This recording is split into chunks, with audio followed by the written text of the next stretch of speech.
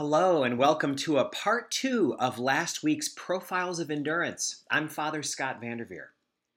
91-year-old Joan Spelter was crippled in her 20s by an emotional disorder that almost made it impossible for her to function. Through her faith, recovery, and hard work, she fought her way back, and that has served her well throughout all of the decades of her life. Last week, we heard about her journey with the recovery program, but also we found out that her husband, the father of her 5 children, wound up dealing with a terminal illness and dying at age 48, leaving her as a young widow with 5 teenagers at home. What did she do next? You won't believe where this story goes. So settle back and listen as Joan shares with us how faith and recovery and hard work brought her a life beyond her wildest dreams. We pick up with her just as her husband is going through the trials of his health that are leading to his ultimate death at age 48, and about how settling in Schenectady after spending all of her early years in New York City provided a brand new chapter of life for her and her family. The kids were in a great school. I loved the school. I loved everything about it. I really loved the community here. And I, of course, loved the house, Yeah. And so it was a blessing. And everything went along fine for about maybe 2 years or so. And then Bill was working. Of course, he's traveling. He's going every day. Went away for a week and then be home on the weekend. Then he'd go away for another week and then be home on the weekend. Then he'd be home a week. Then he'd use the same cycle. So we didn't see a lot of him. He wasn't really here a lot. But anyway, everything worked out. Now, we had no car. He had to learn how to drive. Wow. Which he did. And he finally got a car from the company, but he had to use the car. And then I finally learned how to drive, but that took a while. But it took a while for us to get a car, We just didn't have the money, we couldn't do it. And I used to walk up to the Price Chopper or the A&P at that time with my little shopping cart, and get my food. But anyway, we managed, and everything went really well. And but then he started getting sick. Then he had a slip disc and had surgery. Then he got over that, and then he had cancer of the kidney, and he had to have that removed. Then he slipped and fell across the street and cracked his head, was knocked unconscious, and that was Christmas Eve. He spent Christmas Eve in the hospital, came home Christmas Day, and then 5 months later had a grand mal seizure. And then, it just went like that. These are a few years in between with everything. But then it got to the point where he had a pain in his leg. And when they got examined, he had cancer of the bone. Oh. So that was the beginning of the end, And he died at the age of 48. He was very young. And your children at that point were ranging in age. Your oldest girls were teenagers. Yeah, I had 5 teenagers then. They were all, oh my, Joan. Yeah. So Joan, the boys were young. They were 13 and 14, yeah. Let's pause a moment and say, you were going to recovery meetings all through this. All the time. And I was then area leader for the whole area up here. That's when we moved to Schenectady in 68. I became area leader. So, we had 2 other groups that were running besides mine. Then we added on several more. So in the end, we had about 7 groups up here, and it was very good. We had a good support network. It was very helpful. And so those groups, we had leaders meetings once a month, and they were very, very good, And so anyway, that was a big help to me at that time. I couldn't have gotten through without recovery, that's for sure. And my faith. At that time, I didn't tell you this, in 1972, I joined the Charismatic Renewal. And I was baptized in the Holy Spirit. And I had the joy of the Spirit. And I did have, even during his illness, I remember praising the Lord. Every time I'd hear a bad a message from the doctor, I start praising him. Thank you, Jesus. Praise you, Jesus. And I began to get this tremendous peace. And so did Bill. Yes. So we both went through his last illness with this tremendous peace. And even up till the night he died, when I went to the hospital, we were there with the family, and then I went back in the evening. And when I was going to leave, my last words to him, he was falling into a coma. He had pneumonia, and we had been great during the day, so we never expected him to die. But anyway, my friend was going to stay with him from our prayer group. He was a deacon in the Protestant church, and he was a wonderful man. So he was staying there praying with Bill, and I had to go home with the kids. I had all the kids. And so I said to Bill, I got to go now. I said, I called him, Bill, and he didn't answer. I kept calling Bill. And finally he said, yes. I said, keep praising the Lord. He said, I am. And that was the last words I had with him. Wow. He died in faith, in such faith, in such faith. Yes. See, he had a terrible fear. He never could have anything around his neck. He always had to hold his collar away from his neck. And he was dreading that they'd put anything down his throat, Well, they came to him and they wanted to take out the fluid in his lung because he fought them off. He wouldn't let them. And then he died. But he needed to, because he was ready to go home to the Lord, He really was ready. He was a saintly man, God bless him, yeah. What he suffered, he did not have a happy life, working all the time, out with the family, it was very hard, Joan, you had mentioned to me that he actually gave you a few gifts. He had said a few things to you that helped you with your grief. Yeah. What kind of things did he say to help you with your grief before he died? We talked about him, of course, dying. He used to say to me, they'll be because I was always praying for him to be healed, and we had got together, the family, I'd hold hands, and we'd hold him up to the Lord and everything. And then he said to me, yeah, sure. He said, keep praising the Lord. He said, they'll be carrying me down the aisle, and you'll be saying, oh, look, he's been healed. Praise the Lord. Yeah. Always making kind of fun of me, Yeah. But then he did say to me, look, when I go, I don't want you thinking about me, because he said, you can't live with the dead. You have to move on. And so after he died, I really had almost a physical reaction from him. I felt that whenever I started to think about him, I sensed that he was taking me by the shoulders and turning me away from him and pushing me away. As if to say, I don't want you here. You don't belong here now. You've got a life of your own. And I truly believed that God had a plan for my life. Wow. And it was to meet somebody else. And I had such joy after he died. And I could have gone into a depression, which would not have been good for me. But instead, I had this tremendous joy in the Lord. I mean, I just felt that God had taken him home. He had no more pain. He was happy in heaven. And now I could move on with my life, too. And I could be a joy about it and know that God had not left me. He was right there with me. And he was leading me now into a new life, Wow. And that's really what helped me tremendously, It's an amazing strength your faith gave you. I think it's an amazing strength. It is. It really is.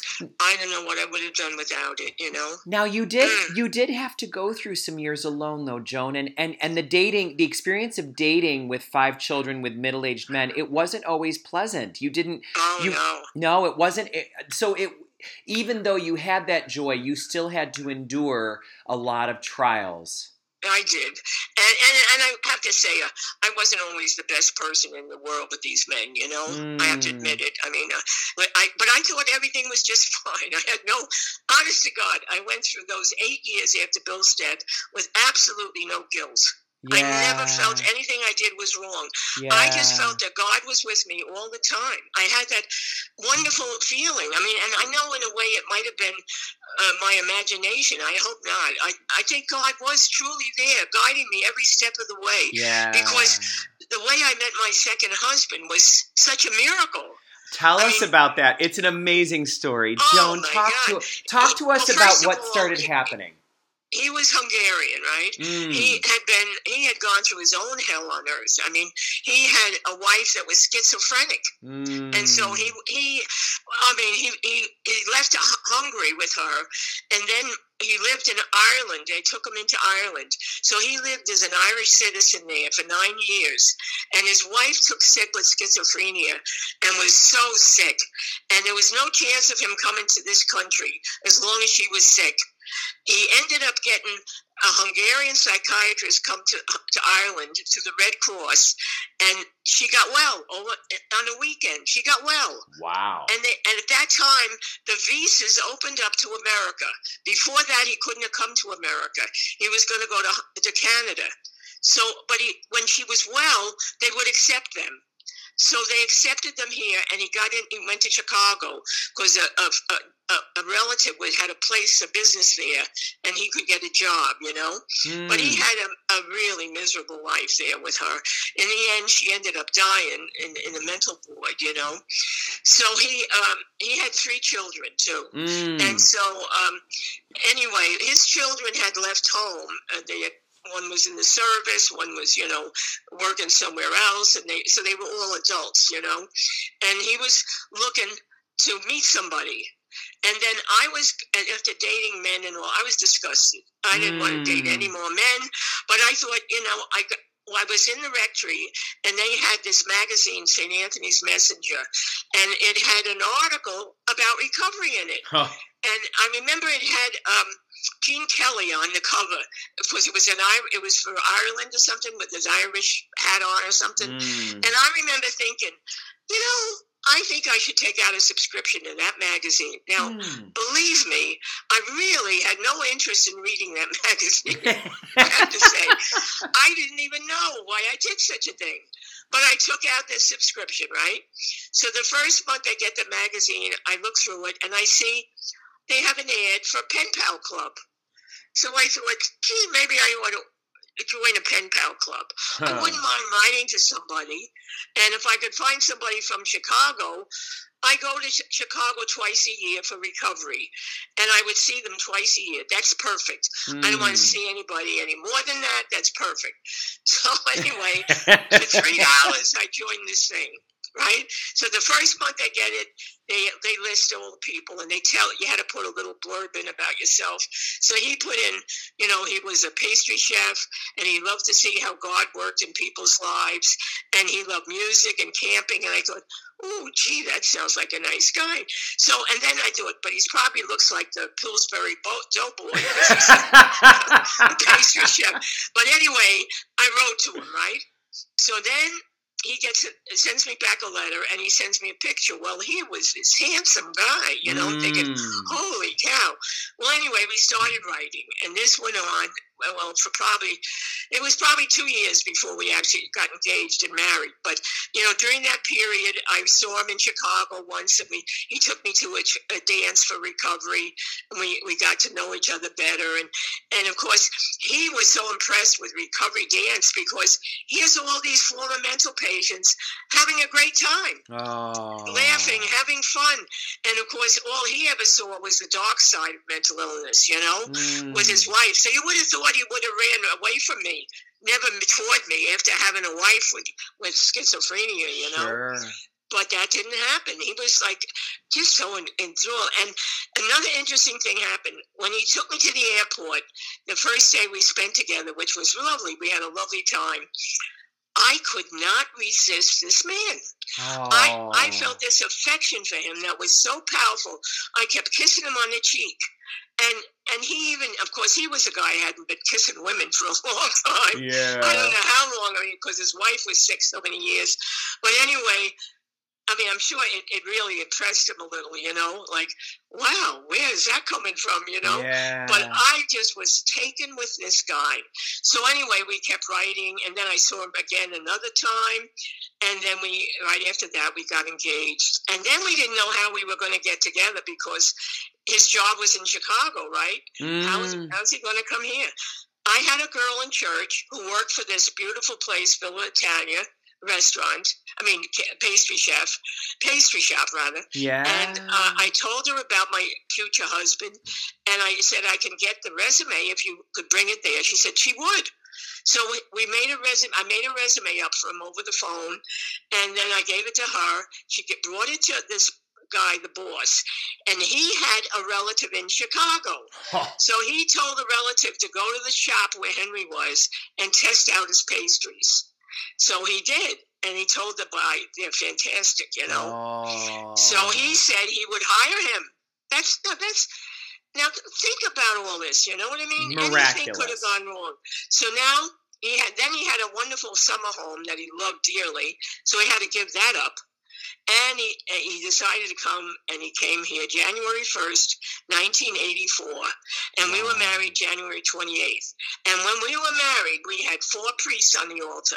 I mean, it was the priest that married me was like my confessor. I used to go to him and tell him all my troubles, And in fact, he said to me, I was his spiritual wife, because he told me his troubles. So, I mean, but Henry had never had this kind of experience, of course, neither did I. I mean, we stood around the altar while the priest said the Mass. And, I mean, it was just beautiful. Wow. And my kids played music. Joan and Bernadette. Bernadette played the flute. Joan played the guitar and sang. My boys did the readings. I mean, and all my charismatic friends were in the church. So at the end of the Mass, we're leaving the church, and we're singing, "This is the day that the Lord has made," right?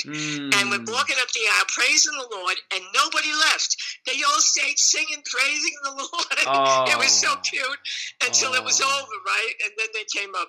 So that, and then of course we had a wonderful reception with fun and dancing. Oh, it was beautiful. But none of that was all a miracle. I mean, anything could have happened that would have kept him and I from how many bazillion things where we wouldn't have met each other, And it's been 36 years of joy for you. Oh, it has. It has. This man, I mean, he didn't know much about the church too much. He was 4 years in a Franciscan school when he was from 10 to 14, I think. But after that, he did not have a lot of understanding of the Catholic Church or anything. And he had married outside the church. His wife and him were married in a Protestant church. So he had to kind of get himself back on track, which he did. But what was beautiful about it, from the very beginning, he put himself totally into the church. And I mean, he came with me to Mass, charismatic Masses. And I mean, he was a part of everything with me, Wow. And he started reading and studying the Bible. He had read the Bible through 6 times. Wow. And I mean, he has records of books he's read on, Fulton Sheen's books and all kinds of books, but C.S. Lewis. I mean, he read everything. I mean, he has self-educated himself, and the Catechism of the Catholic Church. And I mean, knows that all the way through. He's done that. He's doing it again. He'll do it again, like each time. Wow. He's unbelievable. He's a saint.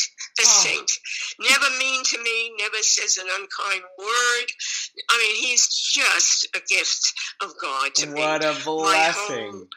36 years. I just thank God every day, Well, so I go back to, this is the woman who at one point at an earlier stage of her life felt absolutely imprisoned by her fears and anxieties. And listen, this is the same lifetime, the same person. Right. All of that joy and courage and willingness to take risks. It's really, Oh, I didn't tell you I went to school. This is one of the biggest things. What people do. So let's start off. When you were raising your family, you had not yet gotten a bachelor's degree. Is that correct? No, I never went to college. All through, until Bill died. When Bill died, I was a teacher's aide, and they gave free courses at the community college. So I went down and took 1 or 2 courses, and I got A's, and they told me, you ought to take, come in seriously and maybe take a program. So I decided to try it. After Bill died, I thought, well, I'll try it. I get some aid, to school. So I did. So I did so well there, and that was with the grace of God. And that they said, you should transfer to a 4-year college. So I went over to the College of St. Rose and applied, and they said, we'll give you 18 credits toward your schooling here. So I did. But I got a degree. I even was in a class with Joan. She could tell you that story. Your daughter Joan took a class. You were, I love it. And the teacher, one time we had to do a program together, her and I. And I made a joke, and the teacher was a very serious guy, So I told this joke about a slow boat to China or something. I was doing a report on Japan on the factory system or something like that, And so when I did it, Joan said, and I said, I kind of poked the teacher and said, but like when I made the joke, And she said, Ma, nobody touches Professor Allen. Well, after that, she was scared to death that we wouldn't get A's, but we both got an A for the program. So anyway, I graduated with a bachelor's in sociology, and I went to work at a place. Actually, it was not much, but it was the first start for me, And I was working, and then I got the thought, I heard about this job at the Salvation Army through my girlfriend, and I looked into it, and they said yes, that they would hire me. So at that time, I also had the thought to go back to school for my master's. Now, I was 52 years old now, 52. So I go over to SUNY, and they accept me. They said I can go at night, and it would take 4 years for me to go at night. I said, fine, no problem. Because, see, always remember, I watched if God was leading me.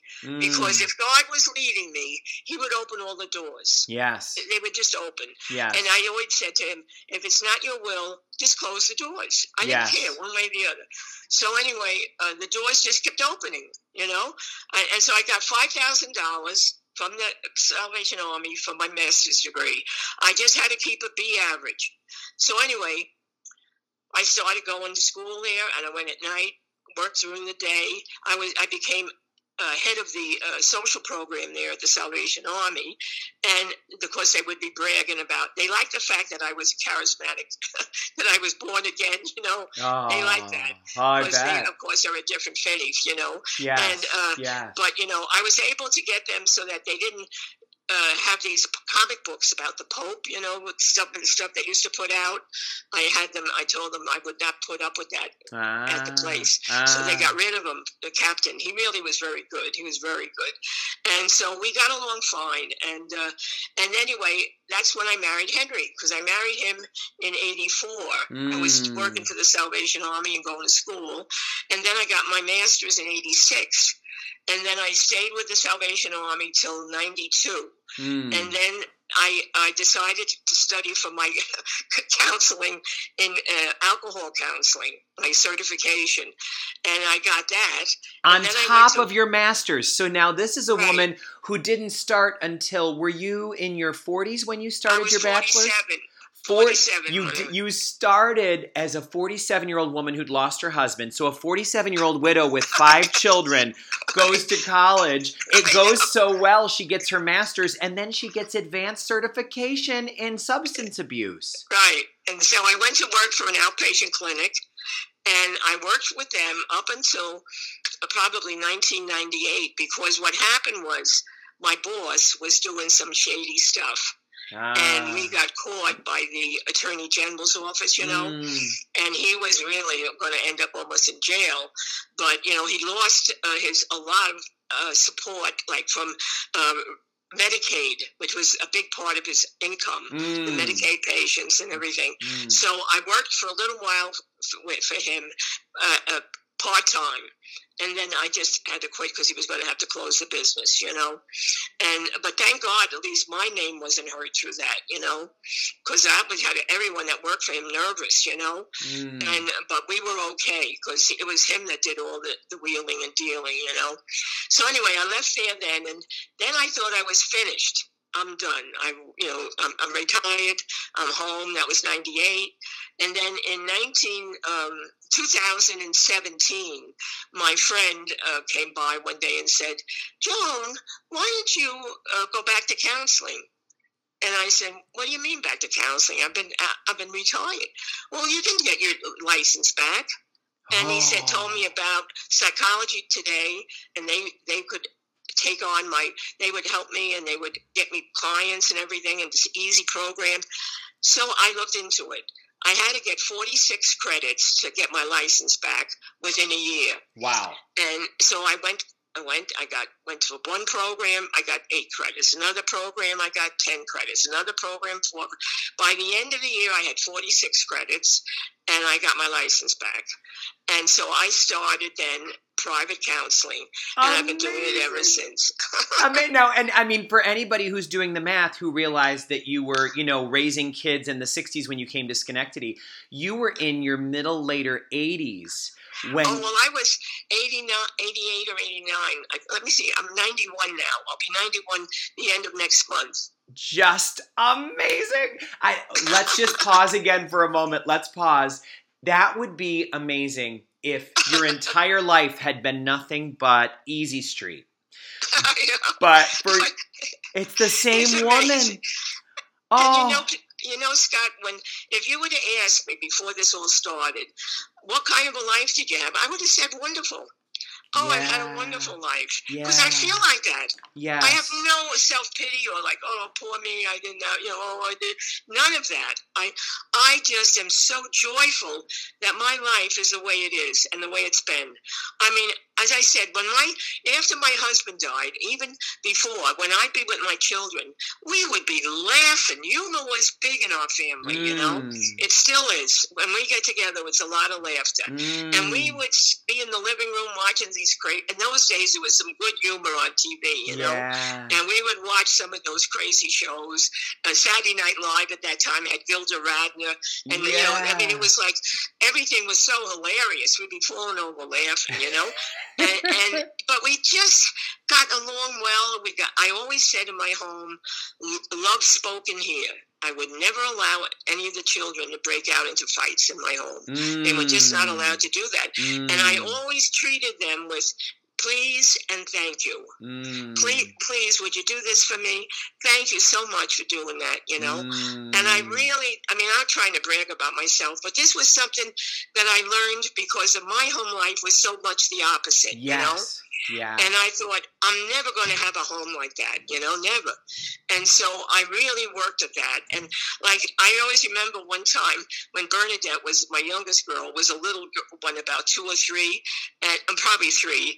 And Mary Teresa was the older one. And she said to her, you go ahead and do that for Mommy. She makes you feel so good. Oh. I remember her telling it. And I thought it didn't take much, just that thank you and oh, how nice, that was so sweet, something like that. Doing a chore for Mommy felt good because Mommy would affirm you and thank you for your effort. Exactly.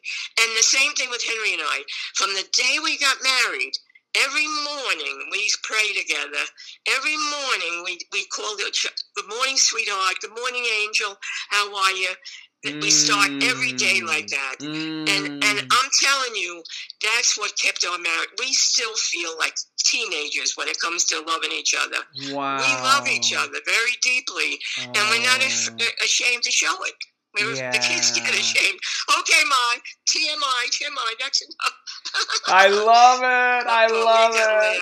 I love it. Well, Scott, you heard everything now. Jeez, there's no secrets from you. Well, I love it.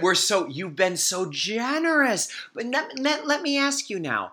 It sounds to somebody just listening to your life right now like you don't have to do any work with spotting any longer. You don't have any anxious thoughts. And that's not true, is it? No, that's not true.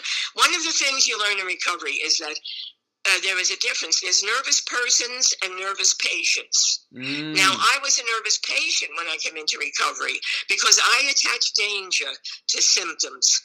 If I had like a lowered feeling, I'd think I was going to have a depression and I'd work it up, go into all things. Or if I had a palpitation, I was sure I was going to have a heart attack, It would always be an extreme reaction. So you learn in recovery to have the symptom, but don't work it up. Don't make an issue of it. Drop it. Move on. Everyone has nervous symptoms. Everyone. I don't care who you are. You're going to go through anxiety. You're going to have fears at times, but don't make an issue of them. Learn how to let them run their course. Just leave them alone. Don't blow them up. Don't make an issue of them. But that's what recovery teaches me. I still have what we call in recovery. Dr. Lowe says, expect a setback. Everybody gets a setback. Everybody. And now the setbacks can be strong and long, or they can be short. It depends on me. How about I go back to the method and really start applying it again? And getting serious down to the business of my mental health. Once I do that, I'm back on track again. I pulled in all the reins and I'm okay. And I move on, you know? So, I mean, sure, there's great periods when I feel really good and spontaneous, but there's also periods where I do forget. I don't watch my temper. I don't watch, different areas. And when I don't, I pay the price. Yeah. I get the setback. But thank goodness you now have tools so that when you are paying the price, it doesn't mean that you've lost the anchor. Exactly. Yeah. I go right back to the method.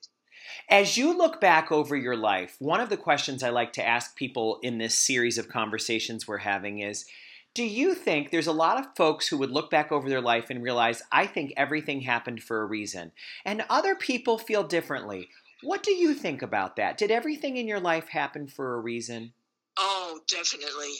I mean, it's not even so much a reason as it is a blessing. Like that.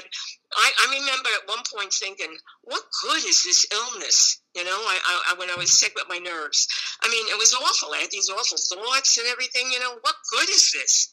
But then God showed, and I remember sitting on the toilet, excuse me, and thinking, oh my God, why have you forsaken me? Yes. That's how I felt, Yes.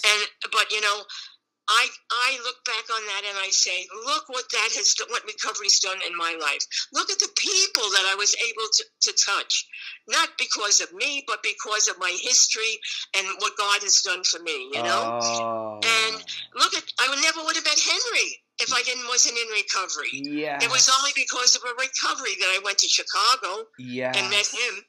So, I mean, I see God's hand throughout my life. And my children, I had one son who needed the program when he was going to get married. He was getting anxiety actions about it. And I told him, I said, Tom, because I think he was even tossing up whether he should have a religious vocation or get married. And I said to him, Tom, this is not a religious problem. You have an anxiety problem. I said, come to my program for 3 months, and then after that, see what you think. He came and he made a total effort in it. And after 3 months, he was free of his anxiety, and he got married.